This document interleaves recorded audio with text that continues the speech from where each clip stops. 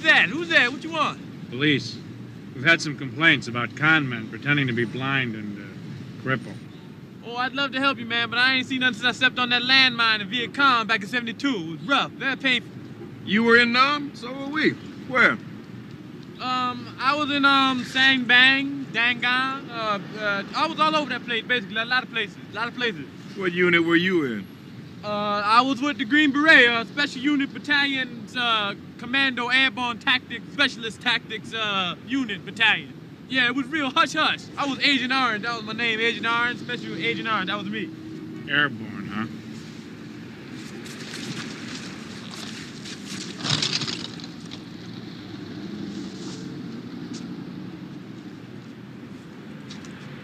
I can see! I have legs! Oh, shit, look at this! Man, I can walk! Jesus! Praise Jesus! I appreciate this. Oh, this is beautiful. I can't believe. Thank you. I just don't know what to do. Glory be to God. Praise Jesus. Look at me. This is too much.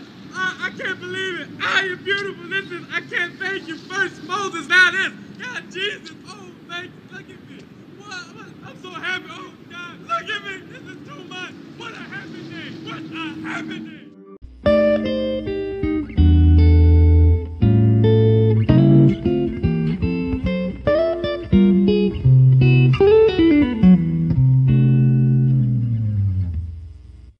This week on the podcast, we're going to be talking about frozen concentrated orange juice. Visit Bo Diddley's pawn shop, and make sure you put on your lederhosen and practice your Swedish accent. Mm-hmm. That's right. This week we're talking about Trading Places on 100 Movies I Love. 100 Movies You Love. I'm Jason Martin. I am Paul Conlon. Yep. And Trading Places movie opens up. You get a montage of different... a lot of different places around Philadelphia, and just showing like different, whatever, people working, people going to work. I noticed too, there's a bodega. There's a guy stocking Philadelphia cream cheese in a little cooler in a bodega, which I thought was a silly little joke, I guess. And you get, and you have, Denham Elliott here, preparing the breakfast for Louis Winthorpe, and he's going to a lot of trouble to, make his breakfast and everything. And he goes upstairs with the tray for breakfast in bed. I like the way that the montage at the beginning there pretty much showed commodities being used. Oh yeah, yeah. I know it's food and stuff like that. Right. There's commodities, and then later on, we'll talk about what it is. Commodities are things that people use every day. Yeah, yeah. And he's waking him up, breakfast in bed. He also he shaves him. So you're seeing that Dan Aykroyd's character, Louis Winthorpe, you're seeing he has a butler doing everything for him, and he's talking about pork bellies. And he's like, I have a good feeling about pork bellies today. Something's going to happen. And, Denham Elliott, his butler, is picking out his jacket and his shoes. And then you see the Dukes, and they have many different servants. And you see that even though Lewis has it good, the Dukes have it much better. Yes. They have a lot of different servants. And they get in their car to go to work, and they've got computers in their car, which 1983 would be amazing. Right. I mean, they can afford it, I guess, but it's a pretty rare thing back then. And they're talking about the hereditary versus environment argument, and they're discussing, what would happen, what kind of experiment, and this is where they meet Eddie Murphy. Here is it's a homeless guy with no legs. He's just rolling on a little cart or whatever with wheels, and he's begging from him. And we see him. You see his little thing. And we don't actually see his little thing. No, not in this movie. But maybe in the jacuzzi scene. Yeah, but the Duke brothers are sitting in the chairs, and they got their whoever their guy is, and they give him one of them gives him $5. That's your Christmas bonus, and the other one says that's from both of us. And then the guy says, "Oh, maybe I'll go to a movie by myself." Yeah, yeah, exactly. And they're talking about what's this $50,000 payment to Clarence Beeks, and it's the research project. And then we get back out to Eddie Murphy's character, and the cops spot him with his thing where he's begging for money. And he says he's a Vietnam vet, which they're like, "Where are we at?" And he says, Viet Cong, named Fang Thong, and making up a bunch of names. And like, "Oh yeah, we were too. Where were you at?" He, not to mention the fact that Eddie Murphy was like maybe 22 in this movie, so wasn't even old enough to be in Vietnam either. So, and he bumps into Louis Winthorpe, and the cops are involved. Like he was, they try to. Bill Ray's walking backwards, and he just turns around and Right. Winthorpe's there, and they collide into each other. Yeah. And things go flying everywhere. And Winthorpe, and he sees Valentine sees the case on the ground, goes to pick it up to hand it to him, Mm-hmm. and Winthorpe just says, "Oh my God, he's trying to rob me. He's stealing me. Don't shoot me, Right. And he's like, "Hey man, I was just giving you back to But the cops are there, and White privilege in action. Yeah, exactly. Billy Ray is inside, and the cops are chasing him, and this is where they have the thing where there's like 10 cops pointing guns at him. Yeah. There's a problem officer. Is there a problem officer? Which is reminiscent of the scene in the Blues Brothers, I think. Yeah. There's way too many guns pointed at him. Also directed by John Landis. Yes, exactly. Also co-starring Dan Aykroyd. Yeah, coincidences. But there's a scene where Billy Ray says, "Is there a lawyer in the house?" And he fans back, and you see these white guys, and that probably Everyone's a lawyer. Probably all of them are lawyers, and they're just like, "Oh, yeah." The Dukes are talking about something about, is there something wrong with him? And it's like, of course there's something wrong with him. He's a Negro. And they're talking about the bet, the environment versus hereditary vet, nature versus nurture. And they're like, the bet, yeah, the usual amount, yeah, the usual amount. Of course, that's a big hook in the movie. We have no idea what the usual amount is. We're portrayed these guys. We're shown that these guys are super rich, so we don't know what the bet is. We're thinking it's like, who knows, $1 million, $100,000, big amount. And that's one of the big twists of the movie is how much the bet is. The Dukes call Billy Ray to talk. They call the butler. Call the butler. Yeah, to talk about the experiment. He's like, well, of course, it worked for you. Yeah. What Which is an important call to hear from Coleman's point of view. Yes. I work for you. Yes, is your house. Mm-hmm. Because that sets up the fact that all can be taken away from Winthorpe. Right. Because it's not his. Right. And then there's a few more other levers pulled, and he's without anything. Right. And after Coleman hangs up the phone, he says, "What a scumbag." And then Billy Ray's in jail, and then one of the actors in jail. Well, first of all, one I think was what's his name? It was in Coming to America. The other barbershop guy was there, but also Giancarlo Esposito was the other guy, the thin guy in jail. Yeah. Not one of the big guys, but he was in jail with him. The one idolizing Right. Cricket. Right. He's talking about, he's got a limo outside. His bitches ain't calling yet. Yeah. Let's talk about and Giancarlo was there, and they were talking about he was talking about whatever kung fu moves he was putting on him,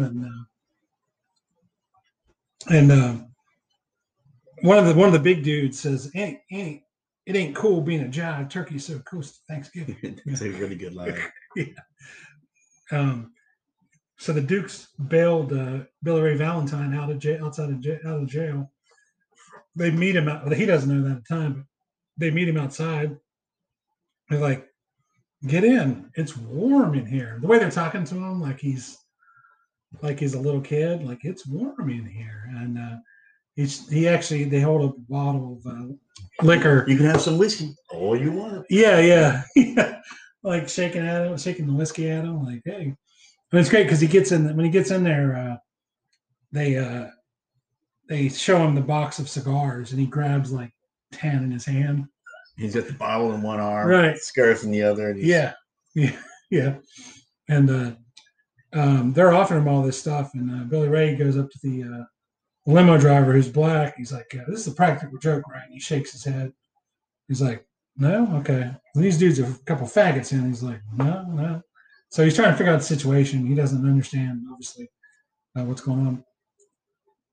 So they put him, they tell him what they're going to do, and they put him in that house, and he's in a hot tub, and he's like, he said, "Say, man, when I was growing up, before we wanted bubbles, we had to fart in the tub," which is probably a line from one of his stand-up routines, I think. But he keeps, as they show him around the house, he keeps putting stuff in his pocket, tell him how much this thing costs, and he's putting it in his pocket. And they have to make him realize that, no, this is yours. This is your stuff. Yes. And then it's like, so this vase is mine, right? So he's like throwing it back and forth, and he drops it and breaks it. And, they say something like, I think that vase costs like $30,000. Yeah, but we had it appraised for $40,000, something like that. It's like, see, he's already made us $10,000. But then he gets upset. He realizes that was my vase, and now we get to Beeks points to Lewis Winthorpe As he's walking past him. Yeah, and the Dukes nod like, yeah, that's him. And this is our first meeting with Beeks. Right. And to show you just what kind of a guy Beeks is, after Winthorpe walks past him, some homeless guy asks him some question, just throws him to the ground. Yeah. Beeks played by Paul Gleason.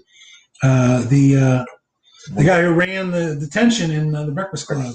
Yeah. One of those actors that when they're in a movie, you just love to hate him. Right. He's always a villain. Like he does a good job of being smarmy and condescending, and he's happy when something gets him. Yeah. And this movie, something gets him in the end. Yeah, definitely. Yeah. And Beeks is at the meeting where they don't know what's going on, but he had planted this marked money in Lewis's his pocket, coat pocket or whatever, and then Lewis is caught. Beeks turns over the money. It's got a mark on it, and then Lewis gets sent to jail. And Lewis is in a strip search. And I noticed one of the cops in the strip search is the guy who plays the father in League of Their Own. What's her name? The one that was really good, who wasn't pretty. Gooch. Yeah. It was Marla Gooch. Right. That was the father from League of Their Own. And then of course we get Frank Oz. A great role for Frank Oz. Putting personal effects in an envelope. Very reminiscent of the Blues Brothers. Right. He's taking them out of an envelope. Exactly. Yeah. It's great. That was obviously on purpose, having him in this situation. He's talking about, whatever, gold card or whatever, like, ooh, gold card. American Express, gold card. Yeah. And then like one cellophane bag, angel dust. It's like, do you know what this does to kids? And of course, Winthorpe has no idea why it's there. So Lewis is in jail. Billy Ray goes to the bar, and the bartender is the old man from New Jack City, the one who was like really against him more than anything. He's got money now, so he invites everyone back to his place for the party. And the party is definitely getting out of hand. There's a lot of women taking their shirts off and dancing around, and guys spilling stuff on the carpet and throwing up, and people are having sex, sex in the rooms and everything. Coleman is trying to be positive about the party, trying to you have some nice friends and stuff like that. But then, Billy Ray is realizing these people are just freeloaders. He's pissed off at him, kicked him out. Coleman's like, well, you have a big day tomorrow. You should get some sleep. Then we get Winthorpe being bailed out. And Beeks is talking to Ophelia, Jamie Lee Curtis's character, who's definitely a prostitute, talking to her about making a fast $100. So we realize something's up, and then Lewis's fiance is there waiting for him in jail, sitting next to all these really low lifes. The one guy, is that your purse? Is that your purse? It's a nice purse. Yeah. It's just creepy enough to sound threatening, but as just a normal question, it's a normal question. Is your purse? Nice purse. Right. But it's delivered great. Yeah.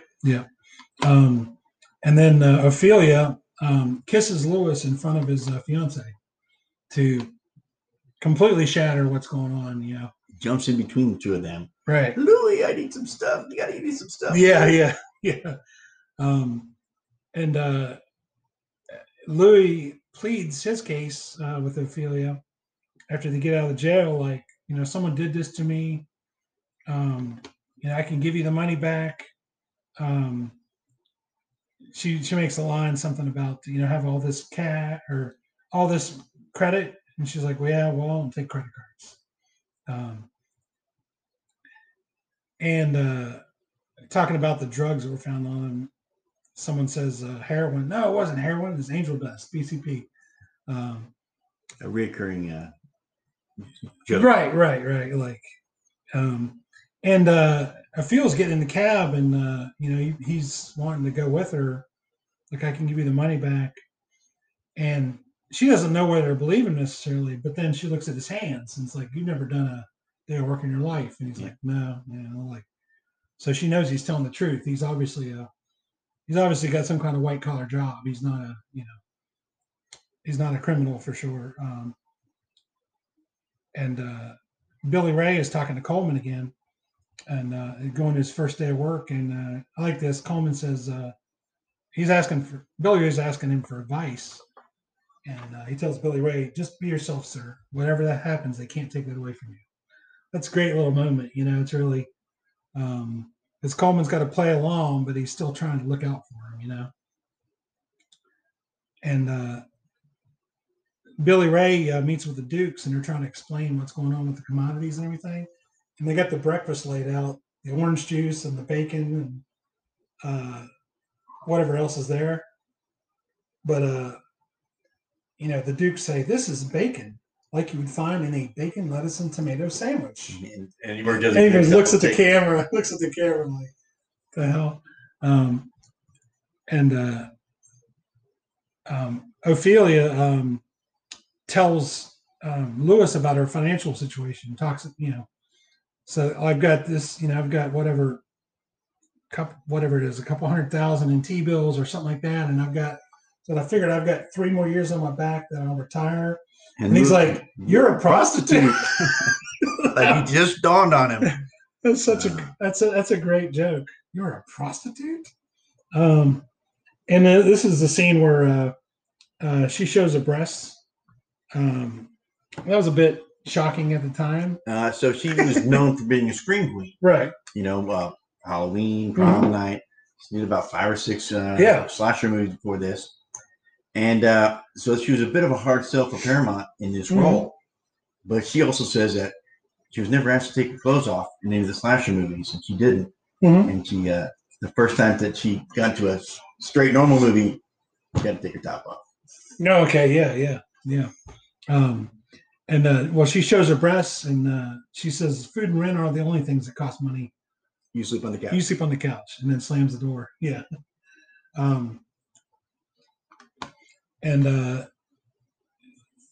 You get the, Lewis trying to get some money.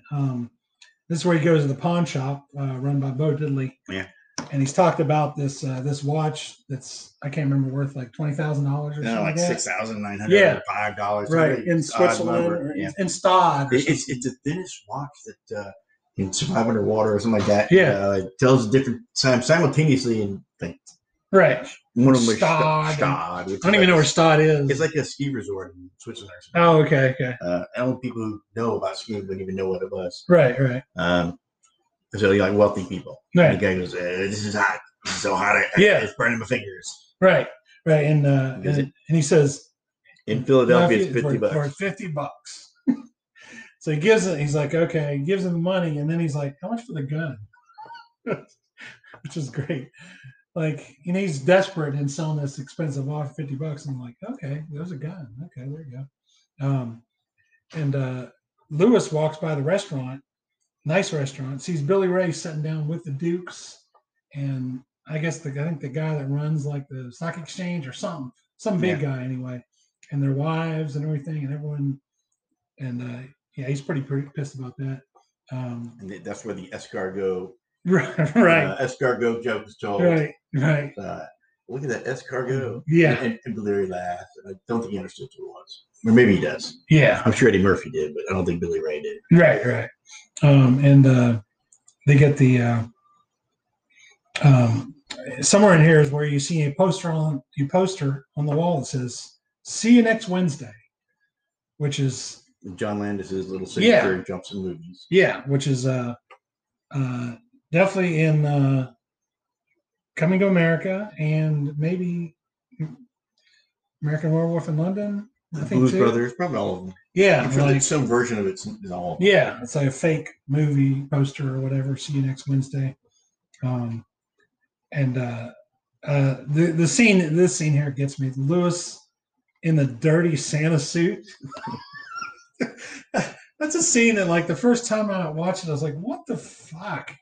That's fucking terrible!" Like, and that definitely catches your attention because it looks really out of place. It's got, but also shows just how deep down he's fallen and how grimy he is now. Yes, because there's nothing sadder or more dirtier looking than a dirty Santa suit, which should be bright red and bright white. Right. And all the griminess just lets you know how. And it gets worse when he's at the buffet and he's stuffing the fish, like an entire salmon in a fucking. First of all, he's stuffing in a pocket that's lined with like fake fur, so it'd get dirty too. And he's stuffing meat in it, and he's eating some of it, and some of it's spilling on his beard. It's a great little thing that actually pays off. It's just because it's so off-putting and it's memorable, And the Dukes are talking about the wager in front of Billy Ray. In the bathroom. They're in the bathroom. Right. He's there smoking a joint. And he's trying to hide. He's here. Right. He's smoking a joint. Right. So he's hiding in the bathroom stall, and they don't know he's back there. Oh, I'm sorry. At this point, they actually do talk about it in front of him. Casually mentioned. Okay. And then Lewis tried to plant all the drugs in Billy Ray's desk. And Billy Ray, like they're trying to get him arrested. And Billy Ray's throwing all the drugs in the trash except the joint. He puts the joint in his pocket, which leads him to the bathroom. Right. And then this is where Billy Ray's in the bathroom smoking the joint. The Dukes walk in. He's setting up on the toilet so they can't see his, that he's in there. And he says, "I won the bet. Here you go, $1." But they also describe what the whole bet was about. Yeah. Yeah. And then the point comes up, well, we're going to keep Billy Ray running our company? Right. Yeah. And the answer is not just a no, but you think I have my company run by a Negro? Yeah. Except it wasn't Negro. Except he says the harder version of that. Yeah. And but we're going to keep him until after the whole thing. Yeah. Of course. So Billy Ray hears it all. Billy Ray follows Lewis, trying to find him to talk to him about what's going on. And he ends up looking at a different Santa. He gets kind of thrown off his scent or whatever. Lewis is sitting there with a gun, and he actually pulls the trigger, trying to shoot himself in the head, and it's out of bullets. He thinks. He throws the gun away, and then the gun goes off. The doctor, when Lewis gets back to Ophelia's place, Billy Ray had found him basically and walked in. The doors open, and he's out. And the doctor they called is the bus driver from Quick Change. Yeah, that guy who's so great in Quick Change. But that's who that guy is. Lewis wakes up and starts. He thinks it's a dream. Coleman's there, right? Bad dream. Right. And then he thinks it's all a dream, and then he looks up, he sees Billy Ray and starts choking him. He jumps out of bed. Yeah, and Billy Ray saying, "It was the Dukes. It was the Dukes." Yeah. So then they talk about their little plan, what they're going to do to get back at him. And this is where we get to the point where the train, they're going to Beaks. You see Beaks board the train, and you also see Jim Belushi in a gorilla suit. And you get Franken and Davis. Yeah, driving the cart or whatever they carry with the real, well, not a real gorilla. Now Belushi was going to be a Saturday Night Live guy. I don't think he was at this point in time. Frank and Davis definitely were. They were writers and occasional people. Of course, Aykroyd was on it. Mm-hmm. But when Paramount went to Landis and said, "Hey, since we can't get Richard Pryor, let's have Eddie Murphy." Who hadn't made but one movie, which is 48 Hours, and it hadn't even come out yet. You just kind of see previews. Mm-hmm. And Landis was like, "Who's Eddie Murphy?" Really didn't know. Even though he already made Blues Brothers and he already worked with all these people. Right. He was clueless about who Eddie Murphy was. Really? Yeah. That's surprising. Yeah. But because the movie was originally designed and written for Richard Pryor and Gene Wilder. But you can see the two of them in the movie. Yeah, definitely. Yeah. Yeah, that would be good with them too. Definitely. Franken and Davis are driving the cart with the thing with what is supposed to be a real gorilla. It's not a real gorilla, but it's more real than the fake gorilla they use than the Jim Belushi version. Yeah. And the guy who talks to Franken and Davis here is Johnny from Airplane, the guy that really kind of steals the show in Airplane in the control room, whatever. And then you get to the I don't know how they all ended up in the same car. I mean, Beaks is kind of in what looked like could have been a private car or whatever, but then everyone one by one, gets into this car. Well, I don't know how they're set up, but I think that there were semi-private cars where you could not be alone. You wouldn't be alone. There'd be maybe 2 or 3 other people in there, but you wouldn't be with the big crowd wherever it was, and especially on that train ride, which had a bunch of parties on it. A lot of people would probably want to be at least away from the crowd. Yeah, true. But one by one, all the major players of the movie, except for the Dukes, end up in this car. Yes. And you got Eddie Murphy, who's from Cameroon, and you get Coleman, dressed like an Irish priest. Yeah. You get Ophelia, with Lederhosen, but she's Swedish. Right. Yeah, I'm Swedish. Yeah, and Coleman's like, but you're wearing Lederhosen. Yeah. Yeah, exactly.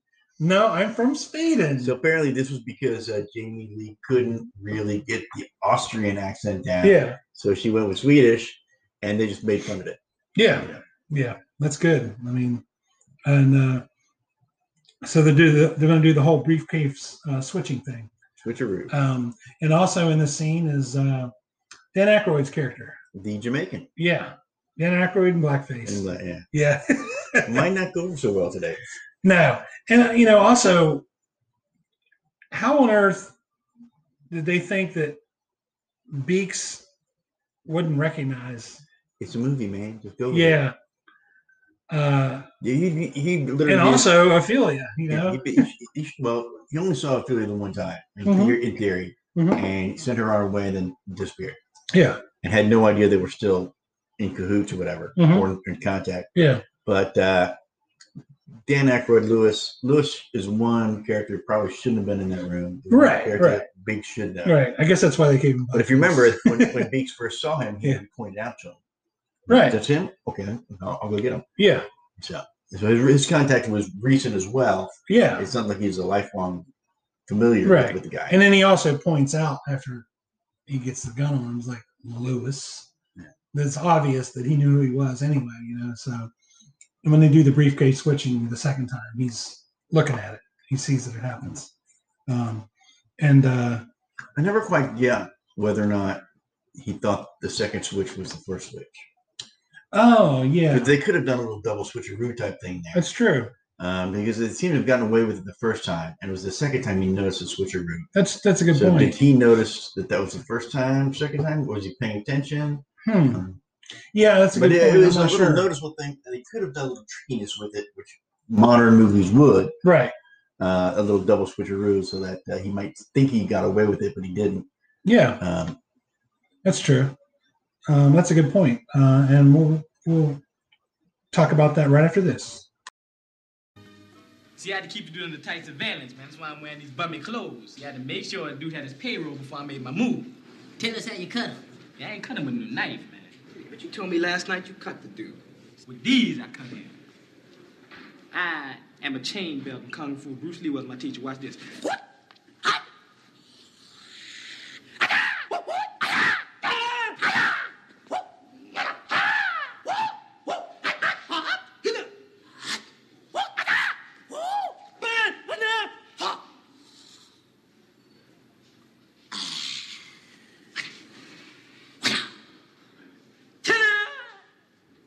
Called the quarter blood technique. You do that, a quarter blood will drop out of a person's body.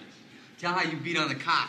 Wasn't no cop, man. It was cops. Plural. 9, 10 cops. Beat the shit out of 10 cops and had to change my whole strategy around. Yo, when they brought you in here and booked you, you was crying like a pussy. Yeah. That's because as one of the cops fell, he threw tear gas in my face. And that's the kind of shit they use on crowds, man. I still walk in here like a man, so get out of my face, all right? I mean, you beating up on a man? You putting a man in the hospital? How come I don't see no marks on you? Yeah. Because I'm a karate man, all right? Karate man bruise on the inside. They don't show their weaknesses. But you don't know that because you're a big Barry White-looking motherfucker. Now get off my back, all right? I wish my bitches hurry up and get here. I ain't got no time to be sitting inside this cell with you. Where is your bitches, Mr. Big Time Pimp? Yeah. Didn't I tell you that the phone in my limousine is busted and I can't get in contact with my bitches? Yeah, the phone in the limo is busted. What are you, ignorant? Hey, look, sit down, all right? It ain't cool being no jive turkey so close to Thanksgiving. Hey, you boys don't know what you're doing. I can see that already. Do you know who you fucking with? Do you know who you fucking with? Ah, back the fuck up. Back up. You know who you fucking with in cell number 4 on the 9th floor? Billy Ray Valentine? Yes? Move it. You made bail. I did. We are back here on the podcast. And we're near the end of the movie here. The scene, Beeks has the gun on everyone. He's standing in front of the gorilla cage, which probably isn't a safe place to stand. And then the gorilla gets pissed because he's yelling at Jim Belushi in the gorilla Jim suit. Belushi comes in the gorilla suit, and yeah, the real gorilla sees the other gorilla. Yeah, and he gets angry at Beeks. Right. I think Beeks knocks him out. Doesn't he? Yeah, knocks him out. Yeah. And then he put the gorilla suit on Beeks and then put him in the cage. Well, they tape him up first. Right. So he can't really talk. Right. And then Jim Belushi goes out into the car he's just wearing a t-shirt and underwear. He's like, hey, look what happened to me. Yeah. Yeah.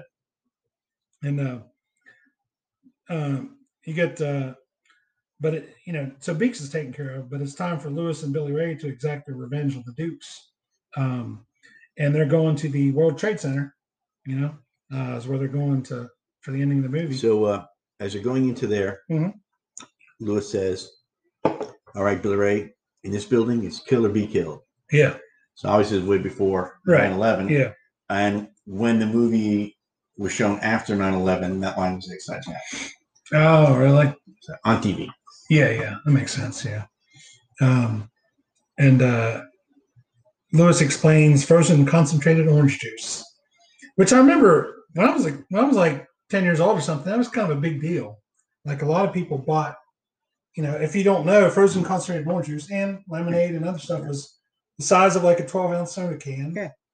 And you put it in a thing, and you add But water and stir it. But what they're selling there isn't really frozen concentrated oranges, Right. and they're not selling corn, and they're not selling gold. Right. What they're selling is what's called futures, which Yeah. is Yeah. This is what we think the price is going to be like in X time, Yeah. and you're basically making a bet that it's going to get to that price, and that so you buy low and sell high, you make a profit. Or in their case here, what they're going to do is they're going to do short selling. They're going to buy high and then turn around and sell low and make a profit. So the futures that they're selling are, the May futures are what will the price be in May? June futures, what will the price be in June? So anyone going there can buy May, June, July, whatever that particular future is, and betting on it. But at that time, I'm going to make a profit. Yeah. I buy it now, I sell it then, I make a profit. Yeah. That's what they're all doing there, and they know. They already know what the proper report is because they read the real one, right? And they gave a fake one to the Dukes. Yes, yeah. So the Dukes guy is, basically doing the opposite of what he should be doing to make money. They basically ruin the Dukes. They lose all of their money. Yeah, and they're saying, "Turn all the machines back on. Turn all the machines back on." And Randolph is actually having a heart attack, and Mortimer says, he falls to the ground. The one guy says, "What about your brothers?" He's like, "Fuck him."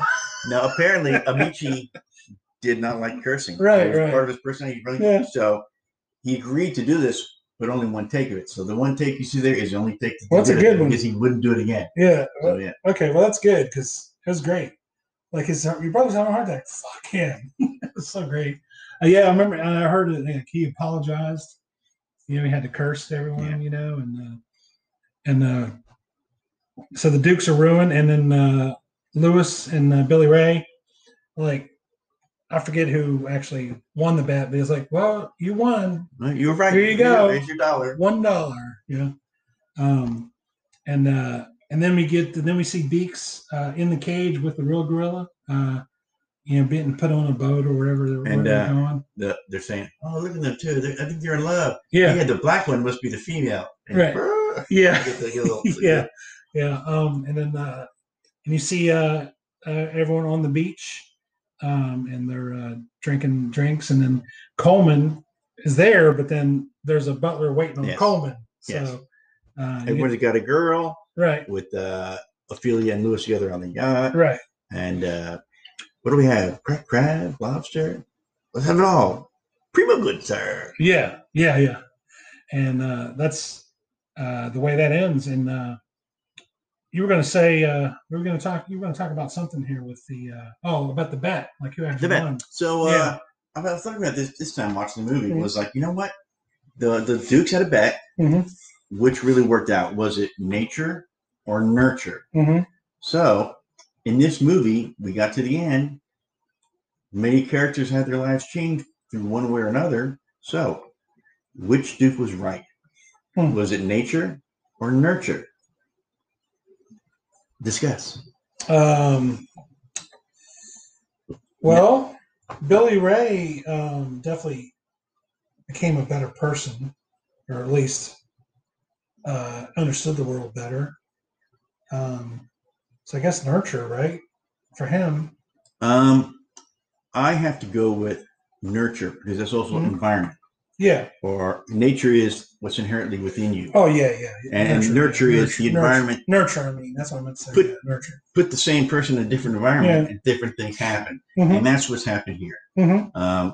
Now, as far as the Dukes are concerned, you could say that they were genetically predisposed to lose, but they were winning all their lives until that point. And of course, in the later movie, they come back. Right. They come back and come to America. Homeless. But definitely, I'd say that nurture wins out because when you put the right person in the right place, good things happen, bad things happen. Yeah. And genetics had nothing to do with it. Yeah. So, yeah. So I think in that term, I think Randolph was pissing all over the genetics guy, saying it was nurture, and Mortimer was saying that genetics was it. So therefore, Randolph was right, and Mortimer wrong. Right. Well, Randolph seemed like the better guy. they're two awful people, but Yeah. he seemed like the better guy actually.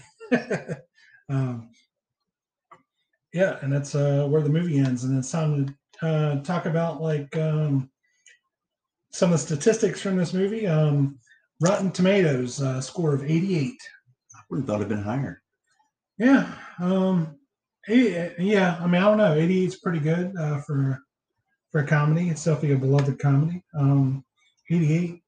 There were Oscar nominations for score for Elmer Bernstein. Golden Globe nomination for Best Picture, which Golden Globe separates into drama category and also musical or comedy category. So it is easier to slip in the Golden Globe nomination for Best Picture. That's good. And nomination for Murphy in Golden Globes too. Good. And the budget on this movie, $15 million. Box office, $90 million. Inflated box office, $241 million. When it appeared on TV, network TV for the first time, it was 87. It was the highest rated theatrical movie to ever appear on network TV. Really? Yeah. Now, is 87 a guess? Because that sounds too late. I'm going to look here. Well, because it would have been, it would have made its rounds through HBO and all that stuff before. I mean, you might be right. It's just 87 sounds too late since it came out in End of 83. I read that here a little while ago. I'll find it. Well, not End of 83, summer of 83. When shown in April of 87, it was the highest rated theatrical film broadcast by any network. Wow. So that was 4 years later. But it would have been at that time in the early to mid 80s, it would have been started hitting VHS. Yeah. It would have hit HBO, Showtime, whatever that was. Yeah.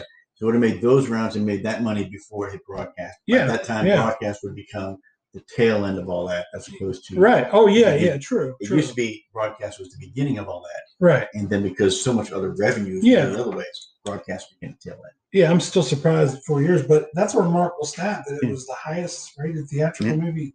Wow, that's impressive. I mean, that's a shocking stat that this movie, because this movie is beloved by a lot of people, but it's not like it's very few edits you really have to make it sellable on network TV. I mean, obviously you show it uncut on HBO or whatever, right? But on network TV, there's a few things you got to cut out. Yeah, I'm not surprised by that, but now the movie was released June 8th, 1983. Do you remember when you first saw the movie? I believe it was in the theaters that summer. It was a long time ago. Definitely would have been high on my list to go see. I mean, Eddie Murphy, Dan Aykroyd, John Landis. Big fans of all of them. So why wouldn't I go see it? Yeah. I didn't see it in theaters. I mean, I guess I probably rented it on VHS. I can't remember exactly. I was in college and it was a carefree time. I was running around. Yeah, I guess I probably rented it on VHS. But I'm sure I was really looking forward to seeing it because I was a huge Eddie Murphy fan and a Dan Aykroyd fan. Probably didn't know who John Landis was, but huge Eddie Murphy fan. And I probably saw it as soon as I possibly could, even though I never saw it in theaters. So movies that were in theaters at the time, Jaws 3D, Mr. Mom, Stroker Ace, Porky's 2, Twilight Zone the movie, Superman 3, Octopussy, War Games, Vacation, Return of the Jedi, Risky Business, Cujo, Smoking the Bandit 3, Easy Money, Strange Brew. This list is so familiar. Yes, to me, it is. Because of Vacation, which we did we just did. Ago. Yeah, exactly.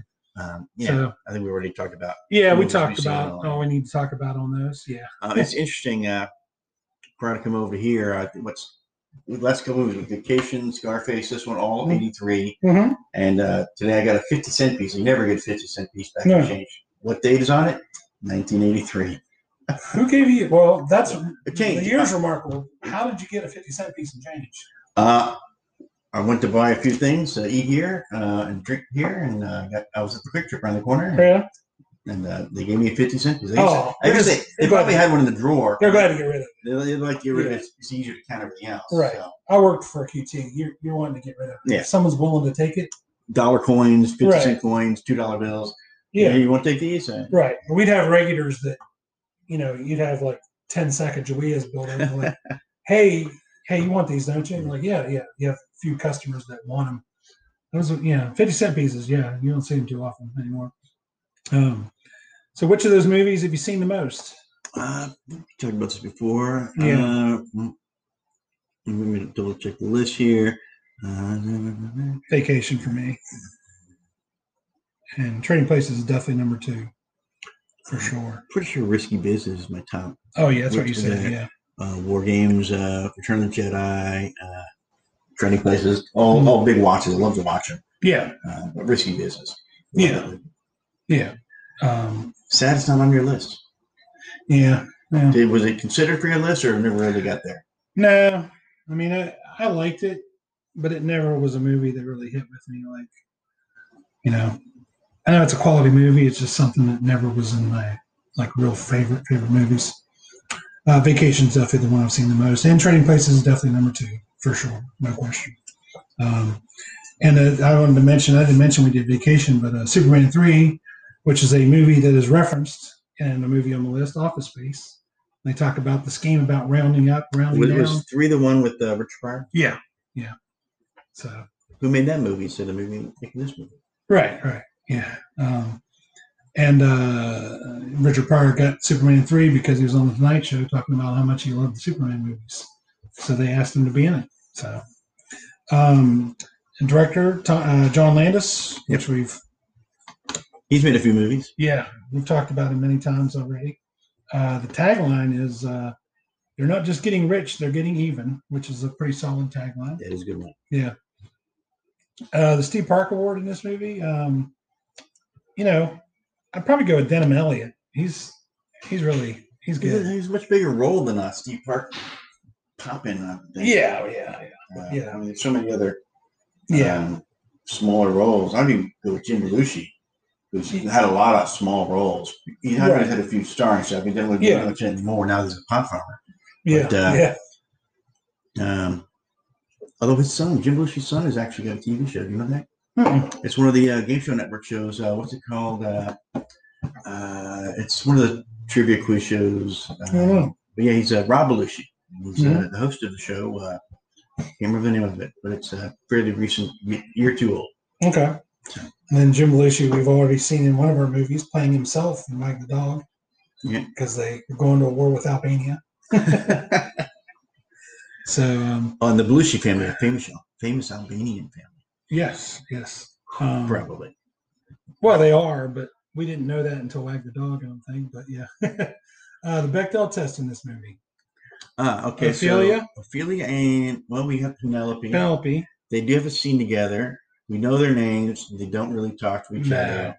The Penelope and the other girls, Muffy is Jimmy Lee Curtis's sister. Really? Yeah. Okay. But they're talking, but the guys are singing at them like an old fraternity song about what kind of sluts they are, basically. Yeah, pretty much. So they're not even talking. The guys are singing to them. Yeah. Does not pass the test. Nah, definitely not. So time to do the games we play here on the podcast. We're doing Last Man Standing again. We pick an actor. We take turns naming the movies they're in, theatrical movies. Yeah. No TV movies. Directing counts if they direct movies. And what are we doing this week? Let's do the big stars there. Let's do Eddie Murphy and Dan Aykroyd. Okay. Would you like to go first? Sure. I'll start with the easy pickings. Trading Places. Trading Places. Okay. That's a good one. The Blues Brothers. Oh. Okay. My Stepmother is an Alien. Okay. I'll go with Blues Brothers 2000. Ooh, I'll go with My Girl. Okay. Driving Miss Daisy. Oh, that's a good one. My Girl too. Okay. Nothing But Trouble. Nothing But Trouble. That was a funky, weird one. Well, yeah, it was. Yeah. I'll go with 48 Hours. Okay. Did we say Ghostbusters? You just did. Okay. I'll go with another 48 Hours. Okay. Ghostbusters 2. Good one. Let's see. Let's go with Dr. Dolittle. Okay. Ghostbusters. Good one. The other one. Let's go with Pluto Nash. Dr. Detroit. Should have gone with my doctors. Mm-hmm. Okay.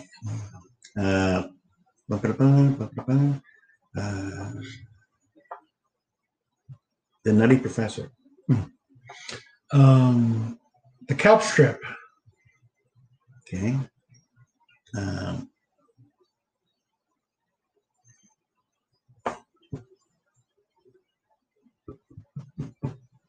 The Clumps.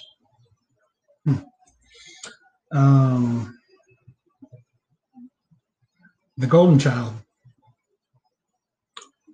Christmas with the Cranks.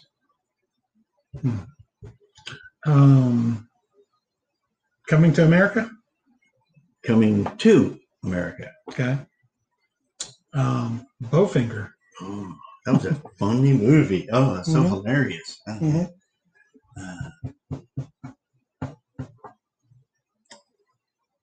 Did I ever see Tower Heist? I don't think so. Okay, Tower Heist. Yeah. Shrek. Ooh, Shrek 2. Mulan. Oh, he was the dragon thing. Yeah. He's done a lot of voice work. Yeah. Oh,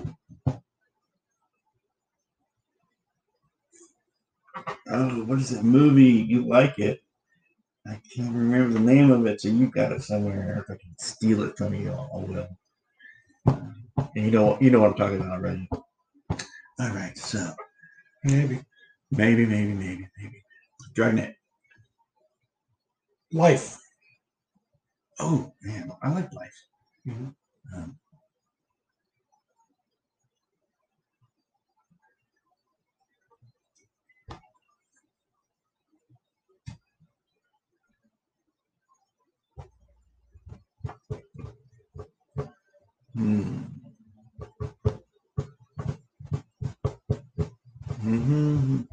Twilight Zone. Oh yeah. The Distinguished Gentleman. Oh, that was a fun little movie. Distinguished Gentleman 2, Electric Boogaloo. No. Yeah, I think I might have it. I can't remember. Boomerang. Oh yeah. What was that? What was the movie? Eddie Murphy did like a life story of an actor. Oh yeah. yeah. It was really it's about cable. It's about Rudy Ray Moore. Yeah. It's which was. It was one of the blaxploitation actors. Right. And you said you saw it. Really Yeah, it was a Netflix original about 2 years ago. Couldn't remember the name of it. I can't remember the name now, but it's good. It's about Dolomite. Dolomite. My name is Dolomite. Yeah. That's the name of the movie. Yeah. About Dolomite. So who's your guy in this movie? Who isn't? Yeah. But Denholm Elliott. Come on. Yeah. You mentioned him earlier. Yeah. He gets out of the park. Such a great little role. Playing everything right down the middle to survive and then sticking it to the man when he could. Yeah. And coming out on top. Yeah. I'll pick him again for my guy too. Yeah. He's great. Plus, it was good seeing him after the only other movie I'd seen him in before that was Raiders of the Lost Ark. Right. And then there he was in this, and the next year he was in sequel. Yeah. Raiders of the Lost Ark. Yeah. Yeah, he's good. So who's our villain in this movie? The Duke brothers. Or the villains. Oh yeah. Absolutely. Yeah. The Duke brothers. For a comedy, they're pretty evil. They're pretty evil. For a comedy. Not only for what they're doing, but that they don't care about the lives of others. At all. It's all sport for them. Right. For $1. Right.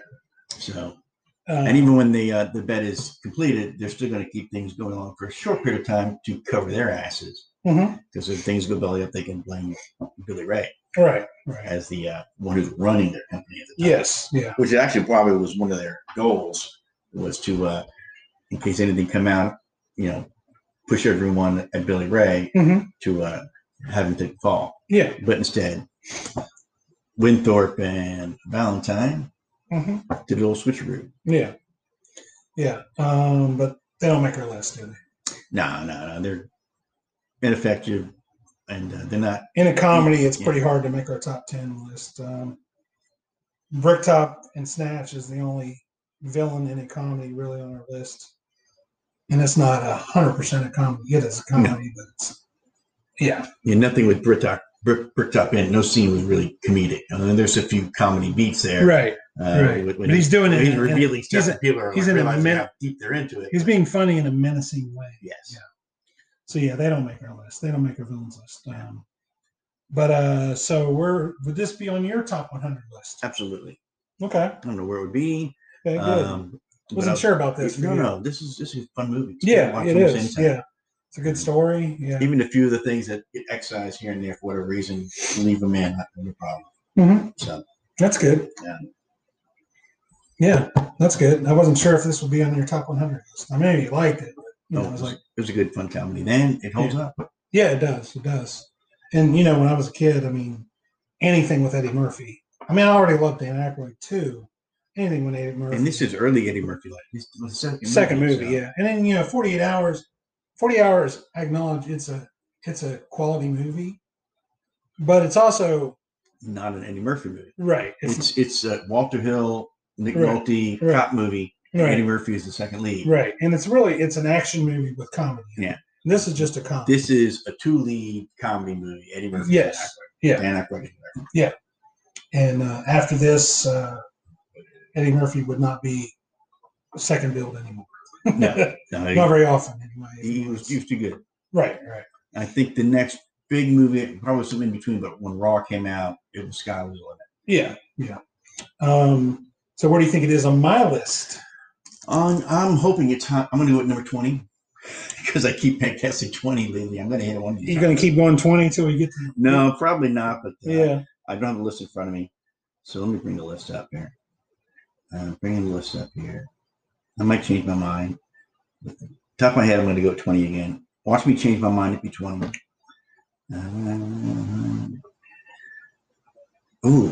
We were just talking about Bricktop and Snatch. Is at 21. I'm going to go at 20. 78. Oh my God. This is worse than the last one. 78. Holy crap. I swear I thought you would have got one by now. Not necessarily this movie, but I thought you would have got one by now. No? Yeah, it's 78 on the list. As the numbers get fewer and fewer, I'm going to get one or two. Yeah. Well, I thought you would have had a few by now. Just law of averages, Yeah. But I'm not an average guy, so. Okay. Not an ordinary average guy? Yeah. Like Joe Walsh. Time to talk about what didn't make the list. Because Dan Aykroyd's in, I'm going to mention Driving Miss Daisy, which was Best Picture Oscar winner. Dan Aykroyd is, I'm guessing probably the third billed person in the movie. Yeah. Great movie. It was, great when it came out. I mean, movie that everybody talked about back then. Doesn't get talked about much anymore, considering it won Best Picture. Yeah. But Driving Miss Daisy was an excellent movie, and it came out in '89, and it was a big deal. And and Dan Aykroyd, that was the first movie I think where he had put on a little weight.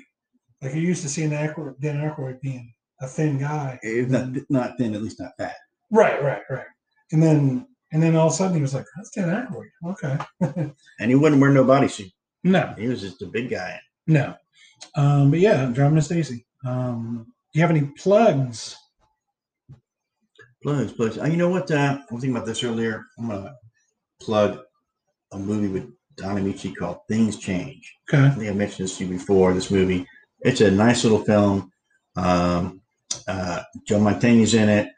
Mantegna plays a mafia guy who's I've heard tasked with transporting Don Ameche, who's a witness, right, who's supposed to go to a trial and be a character witness for a mob guy, except maybe he's going to get killed, maybe he's not. It's about the journey and the travel and these two kind of bonding and what happens by the time they get to where they're getting. When Mantegna was on Mark Maron's podcast, Mark Maron's asked him about this because he's like, man, this is a really good movie that isn't well known, but it's a really good movie. Yeah, it's one of the first movies I bought on VHS just to own a movie. Yeah. Okay. Yeah, that's something I should watch actually. Yeah. I think you'd like it. I think it'd be like, if I'd known this before, maybe it would make the list type movie. Yeah. That's it. Yeah. Good little character study for everyone in it. Yeah. Things change. Things change. For my plugs, I'm just going to plug my Twitter account again, so that if you want to follow me on Twitter, just so you can tweet at me about the podcast. Any kind of comments, what you like, what your favorite episodes were, what your favorite movies are that are on the list, or whatever you want to do about the podcast. My Twitter account is Jason26582. 26582. Yeah. And just tweet at me about the podcast. Let me know how you like it or you don't like it. Either one. And it's time to talk about what we're doing next week on the podcast. Now, next week is 4th of July weekend. And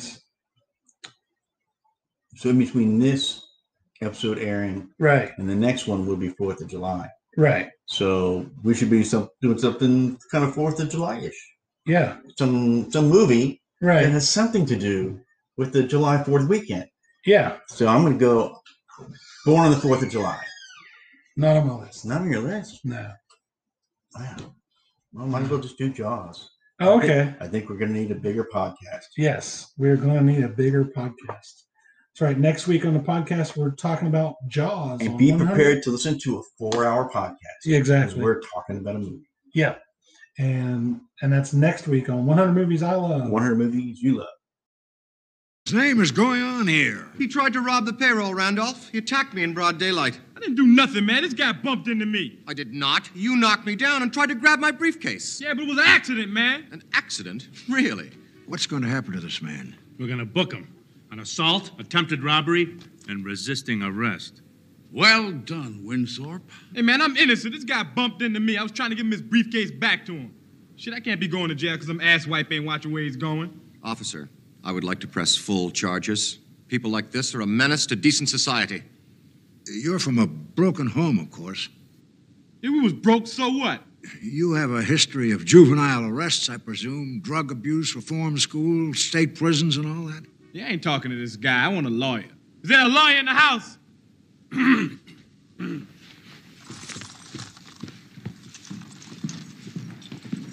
That man is a product of a poor environment.